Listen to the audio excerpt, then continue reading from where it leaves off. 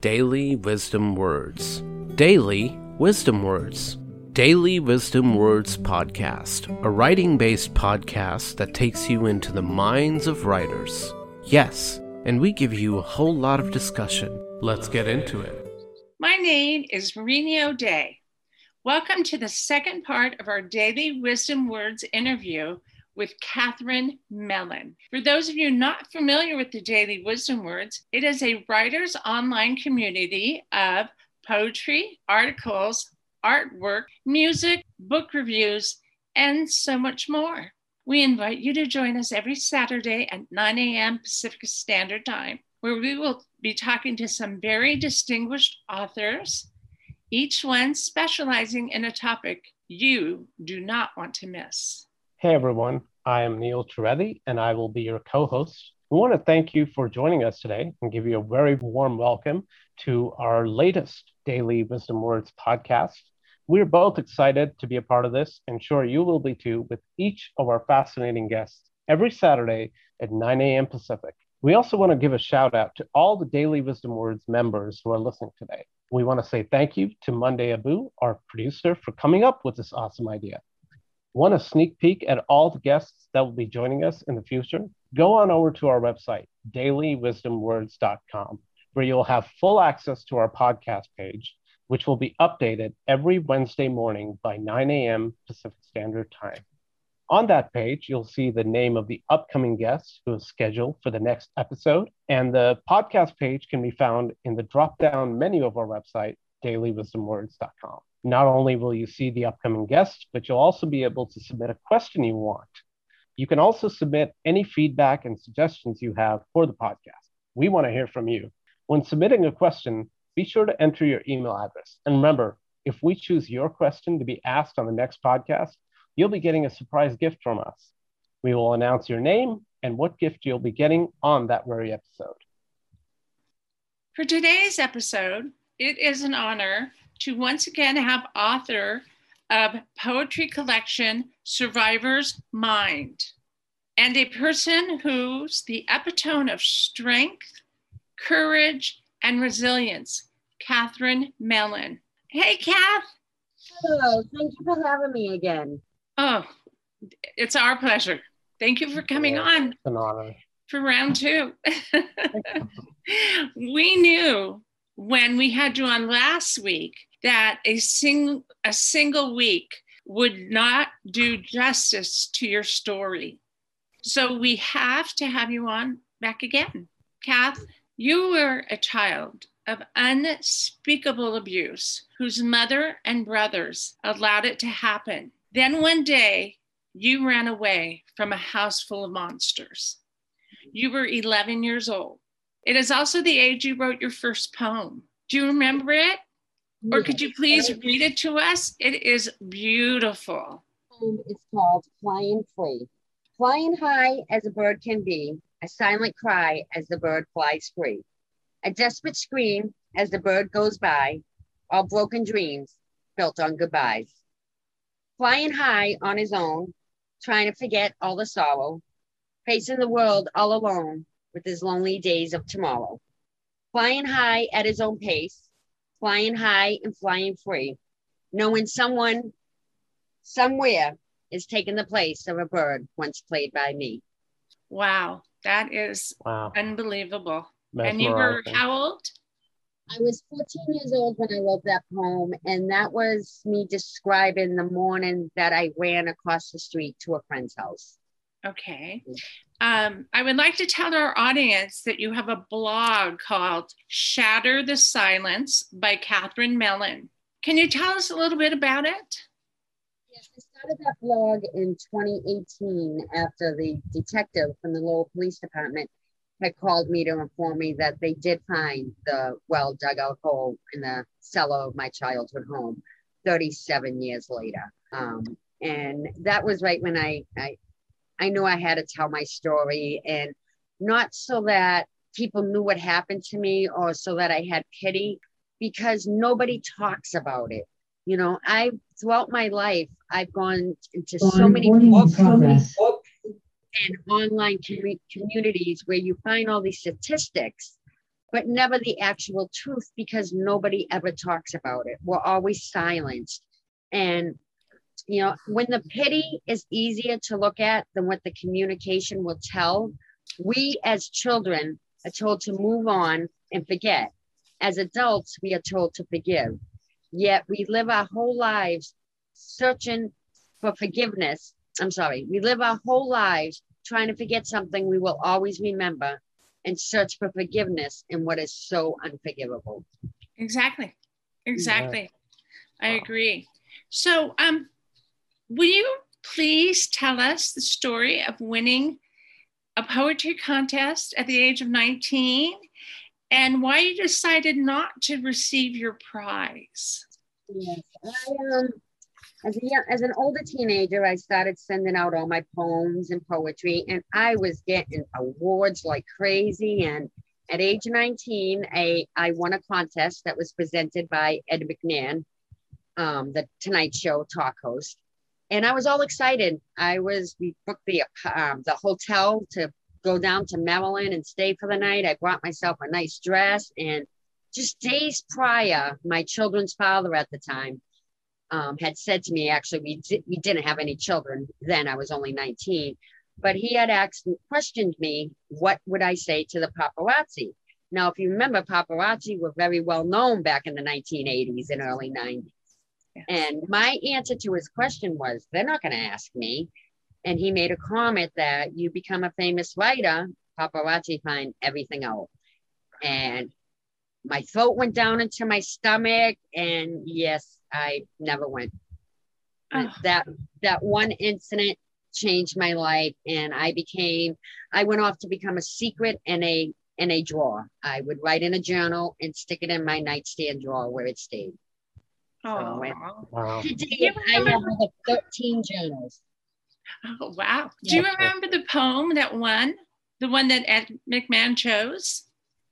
Oh, yes. That was Don't Drink and Drive. Wow. Yeah, it's a poem I wrote about a friend who was 19 years old who had died in a drunk driving accident. Oh, wow. That's amazing. And that poem will be coming out in my next poetry book, which will be out next year. I can't wait. Yeah. That should be a delight for everybody to read. I actually just edited it all last night to make it all ready and complete. It's all set. Yeah. Yay. And I just sent out the first part of my memoir.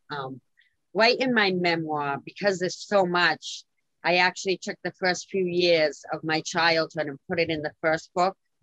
That way, readers would have the option on whether or not they wanted to read such graphic, in-depth graphic details of childhood sexual abuse. And that is something that I did write in my memoir. I actually sat down and wrote my life in 3-month intervals, starting from age 5. And I just went on, and I did not leave anything out at all. From every attack, assault, you name it, it is all in there. And it was very traumatizing to edit or even to write. And I'm working with a great publisher right now who's been very, very sincere throughout this whole thing. So any idea of any preview of when our listeners and viewers will get to read the first part? When will it come out approximately? I'm hoping to have that out by fall. Starting this past a couple of weekends ago was actually the 40th anniversary of when I ran from my home. So within the next year, between August of this year and June of next year, when the unsolved murders happened in my hometown. So as I emailed the publisher, it's a must. I must get the first half out by this fall and have the second half out by next spring. That we can bring the awareness back into the city of Lowell, Massachusetts. Kathy, what is the first half of the book called? A Childhood Tragedy Under a Mother's Watch. And the second part is called The Life Given to Me. Oh, okay. Yeah. Awesome. Well, this is not the schedule, but I'm going to transition because you mentioned the anniversary coming up of running away from home. And I believe you were raised on Fletcher Street. Is that correct? So Fletcher Street was one of the homes I lived at. The other one was Pleasant Street. And one of the fascinating things that we touched on last week, but the listeners might appreciate a little bit more details on, because it's so like not fascinating. Fascinating would be disturbing would be the right word. You mentioned your abuser dug a hole into the cellar wall, and there were pictures and videos of you in the nude and having horrible things. I mean, stuff that I'm even having a hard time saying. So describe a few more details on that hole. I mean, what was the deal with that? On Fletcher Street is where I first met my abuser. My birth mother had brought him home, and the abuse started instantly.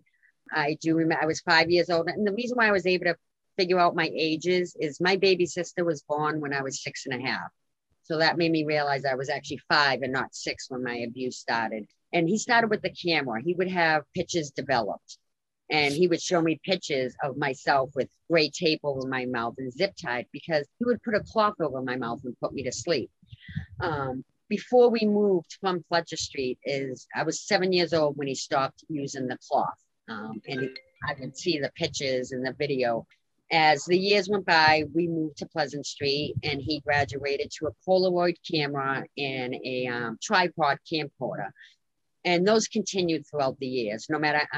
They were in a drawer. My birth mother knew they were there. I cried to her about them all the time. And what happened is in 1981, I was getting older. I was fighting more. I was wearing double clothes, like a pair of sweatpants over a pair of pants. I was double tying my shoelaces, wearing multiple shirts, just so that he had more of a challenge of taking the clothes off of me. And I was now chasing my birth mother out the door whenever she would leave me with him, that he was getting scared of me talking. And the thing is, I was drilled to believe that he was friends with the school, the police, and, the things he told me, that street poles had microphones and speakers on them, so he would hear me should I be out and talk about it. So I was also so instilled in shame and silence that I was also scared. And at age 11, it was the week after Easter, my birth mother was leaving for work, and she didn't wake me up. So I immediately jumped up and ran out my room, but I smack dab right into him, who was standing there. And he gave me, he counted to 20 to let me hide on the first or second floor. He wasn't allowing me down the stairs. So I ran up to the attic, and, that was what my repressed memories were of that last attack. It was something I blocked out for over 30 years. But I hid so well that day that when he did find me, I was so severely beaten. It was my two brothers that took him off of me, and I had to be carried down into my bed. And I stayed in my bed for weeks as I healed. My face was deformed. I had broken teeth.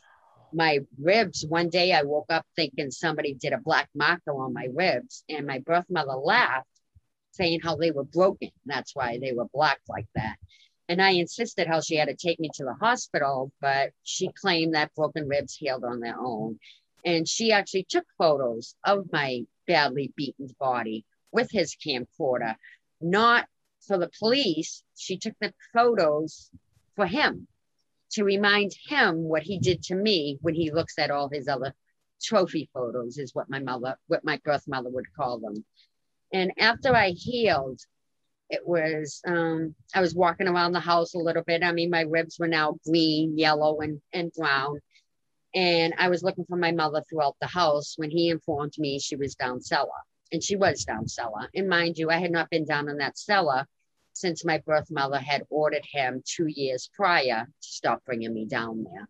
And so when I went down there in that cellar, my birth mother was standing over a pile of rocks. And that's when I was shown the hole in the cellar wall. And it was for me. It was my punishment because I had a big mouth. And I ran up the stairs that day, and the door had a lot of deadbolts on it, so I wasn't sure on how to unlock it. And I just ran up to my room, where I stayed up the whole entire night until the next morning when my birth mother came in. She had moved because I had my bureau blocking my bedroom door. And she came in to let me know that I would be home again with him for the day. And I said, no. He had been in the night before. He had given me some sex toys, telling me that we had a lot to catch up on. So that's why I had dragged my bureau and I ran. And when I ran to my friend's house, I must have blacked out about that cellar wall because I forgot about it for over 30 years. And it was my repressed memories that reminded me about it. And that's what sent me to the police station. Oh, so you ran to a friend's house and then they took you to the police station? No. She did call the cops. The detectives pulled up at her house, but I was still on the theory that my abuser was friends with the detectives, so I would not go out to talk to them. And instead, the woman called my birth mother at her job. And it was that phone call is why I'm still here today, because later that day when my birth mother got me, her first question was, what did I say to my friend's mother? And rather than saying I didn't say anything, I had told my birth mother, I told her everything. Thank God. Yes. Thank God. Yeah. Wow. And you know, my life got very difficult and tough without a doubt. I mean, I had no family. There was a lot of tears throughout my teenage years, but I always reminded myself that I fought to not be abused anymore. It was a fight that made me lose out on my family, but it was a fight that made my abuser never touch me again. And so it was worth the fight. You know, Absolutely. It definitely was. Yeah. Absolutely. Yeah. So he hid the photos and videos in the wall? Yes, those are all buried into the wall. My birth mother had told me that when I was 12 years old, and I was returned to work for a few months.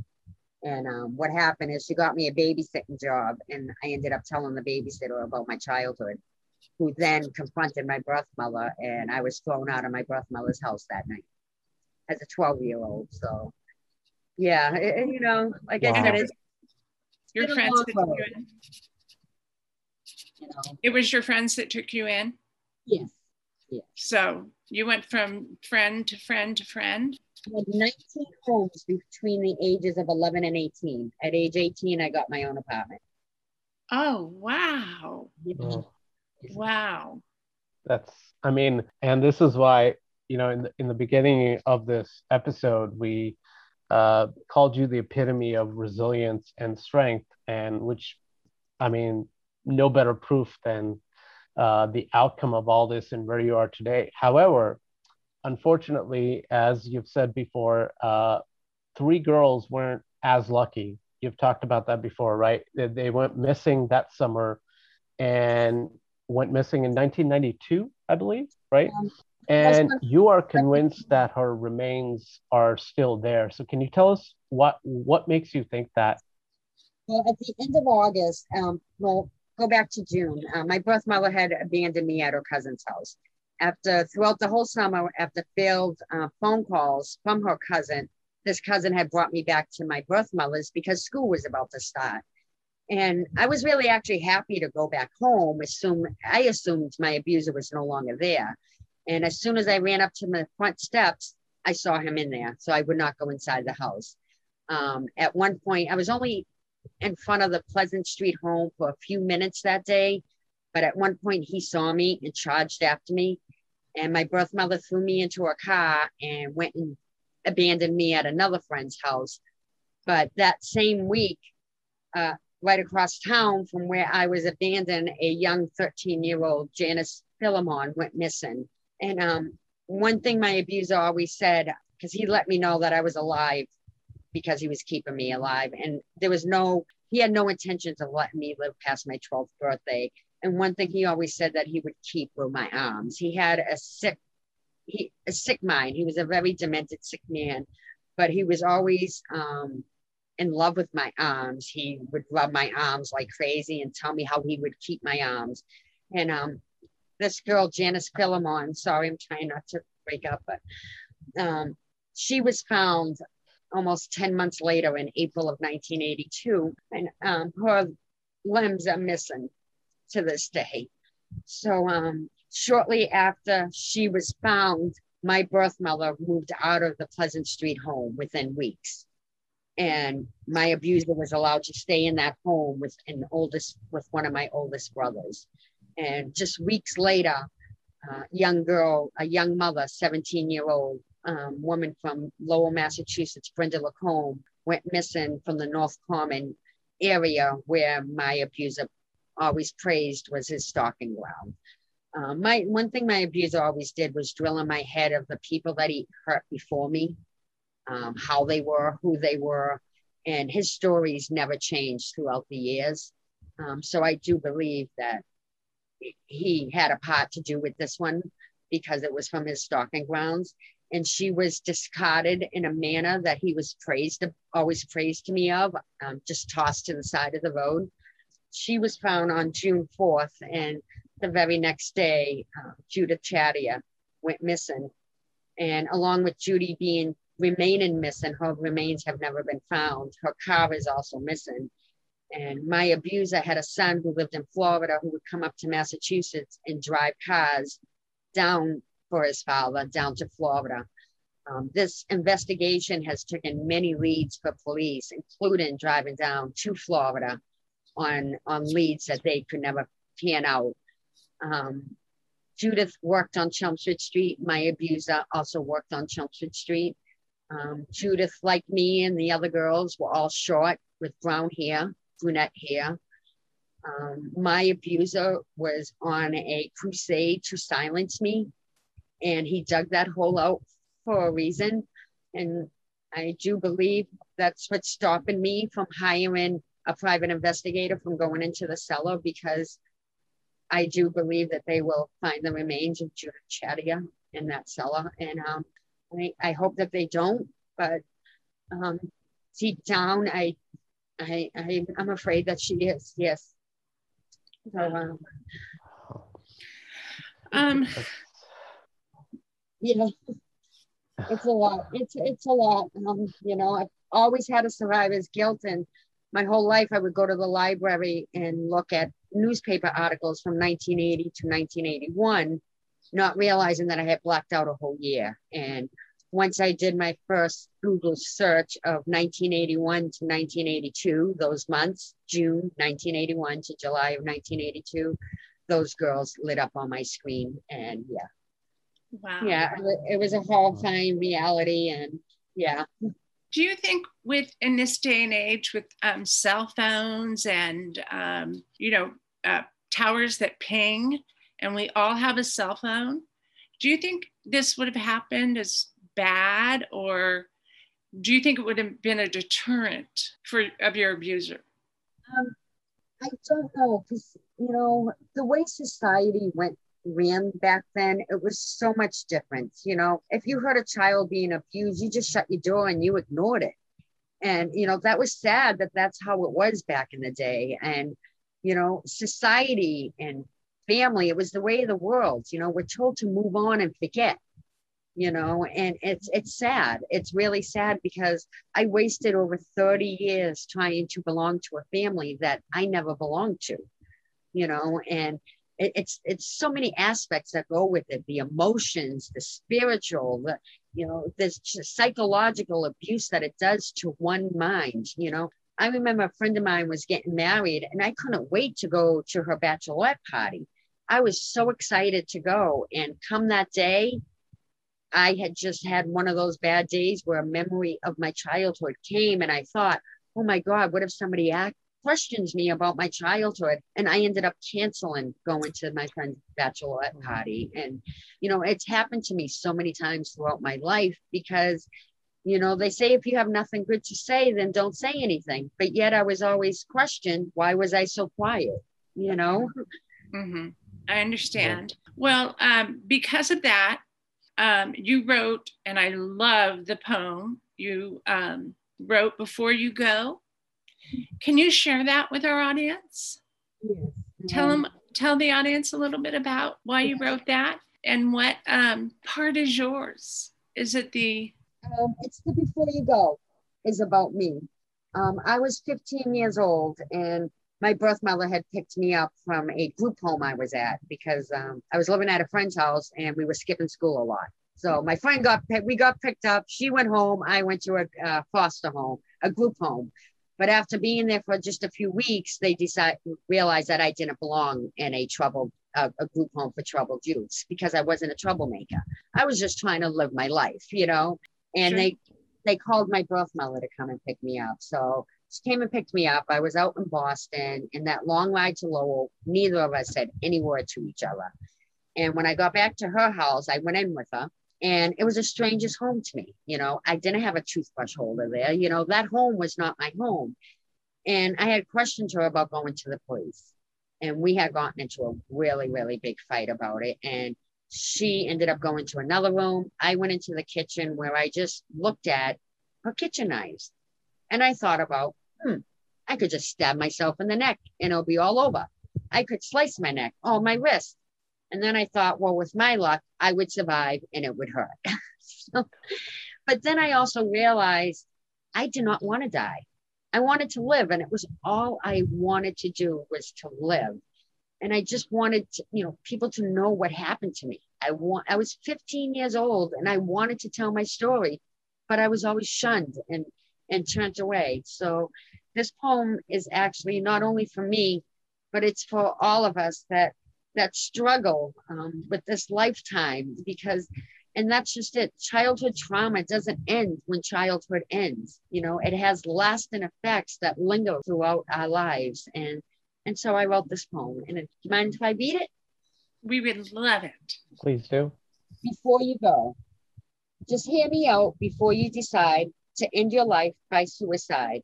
I'm left behind and want you to know I want to feel your pain before you go. Tell me in tears how you feel if the words you say don't help to heal.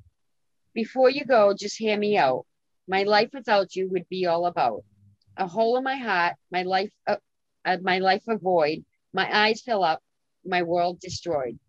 I'll miss you so much, it hurts, just hear me out before you go. It isn't about strength, courage, or pride, but a courageous battle you try to hide. A desperate scream, no end in sight. A decision is made, you fight the fight.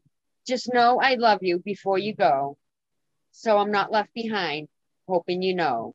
No matter the decision you do decide, in life and death, I'll stand by your side. Wow. Wow. That's You beautiful. are amazing writer, Kath. Amazing. Thank you. And that poem is an excellent reminder to everyone that, there are times when everyone has to go through a struggle over one thing or another. And we want everyone to know that you guys are not alone. Anyone who's struggling with anything, they're never alone. And if you or someone you know is having thoughts of suicide, don't, please. You are loved. Someone loves you. Someone cares about you. Your presence will be missed. And we'd encourage anyone, either who's having thoughts of suicide or knows someone else who's going through that, to call 1-800-273-8255, the national hotline. Thank you. Thank you. One thing about suicide, when I hear somebody say that a loved one has committed suicide, and they call them being weak. And I never understood that, because suicide is one of the most ballsiest thing that somebody could ever really, really do. And it's a shame that life can actually push somebody to that brink. But having suicidal thoughts, it does not make you weak at all. It does not make you weak, and that's something that I hope people truly do understand. Well, we're glad that you're still here with us and that you're writing books, because I wish at 19 you would have gone to meet Ed McMahon. Oh, I do too. Oh my goodness. The books I would have out by now, I know, right?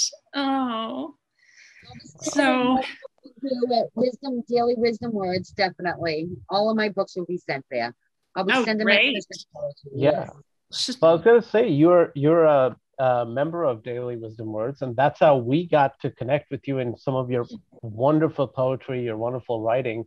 Can you share what has that meant to you, being a member of Daily Wisdom Words and sharing some of your magical words with everyone?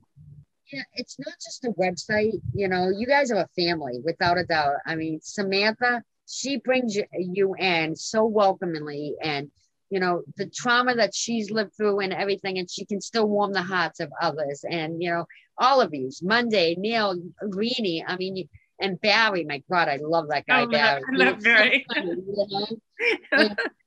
So funny, it's so welcoming, it's really nice, and I advise everybody to, without a doubt, to join Daily Wisdom Words, because it is a great community. It really is. You don't meet people, you meet friendships, and the friendships become family.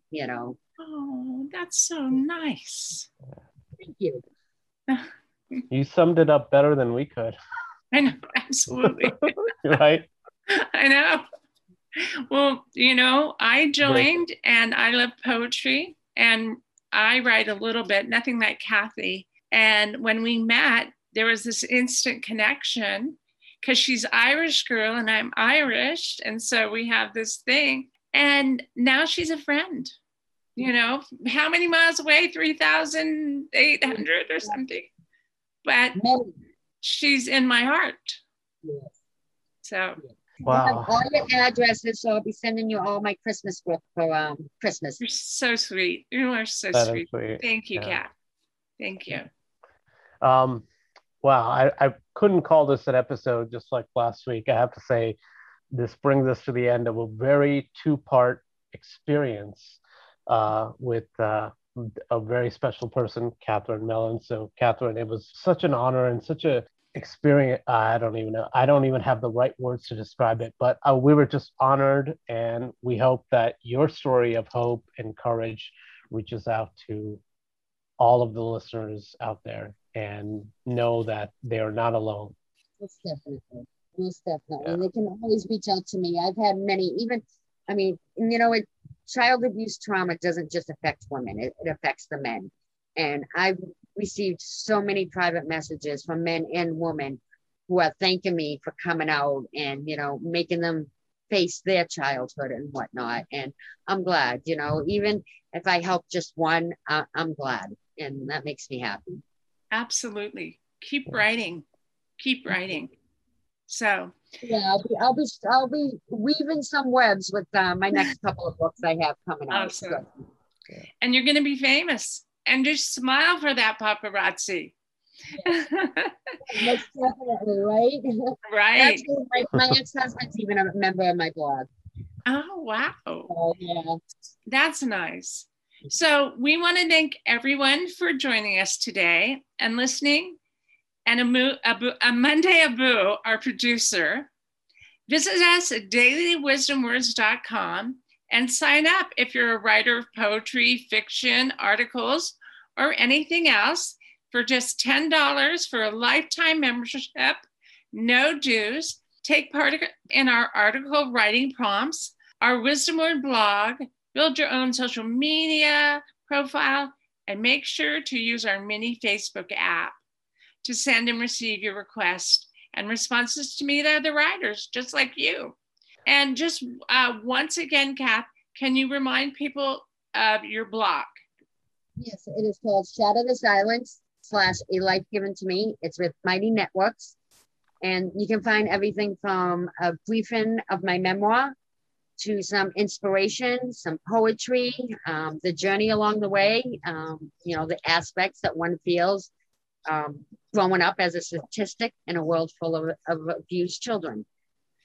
And we want to remind everybody that if it has happened to you or you know of someone, to please call 1-800-273-8255 or 1-800-656-4673. Yeah. And remember, next week, we're going to have author and inspirational speaker, Bobby Coons. So don't forget to submit a question for Bobby by Wednesday of this week.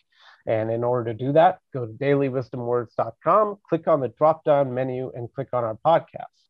You can also leave a question when you see Kathy's episode on YouTube. If you want to comment on that episode when it airs, and also leave a question for Bobby in the YouTube comment section. Once again, that's dailywisdomwords.com. Make sure to follow us on Twitter, Instagram, and Facebook, and all the links are listed below. It's been such a pleasure, Kathy. Such a pleasure. Thank you. I hate to say goodbye, but it's hard. We'll talk. Yes, we definitely will. Thank you so much. You're welcome. Yeah. Have a good day.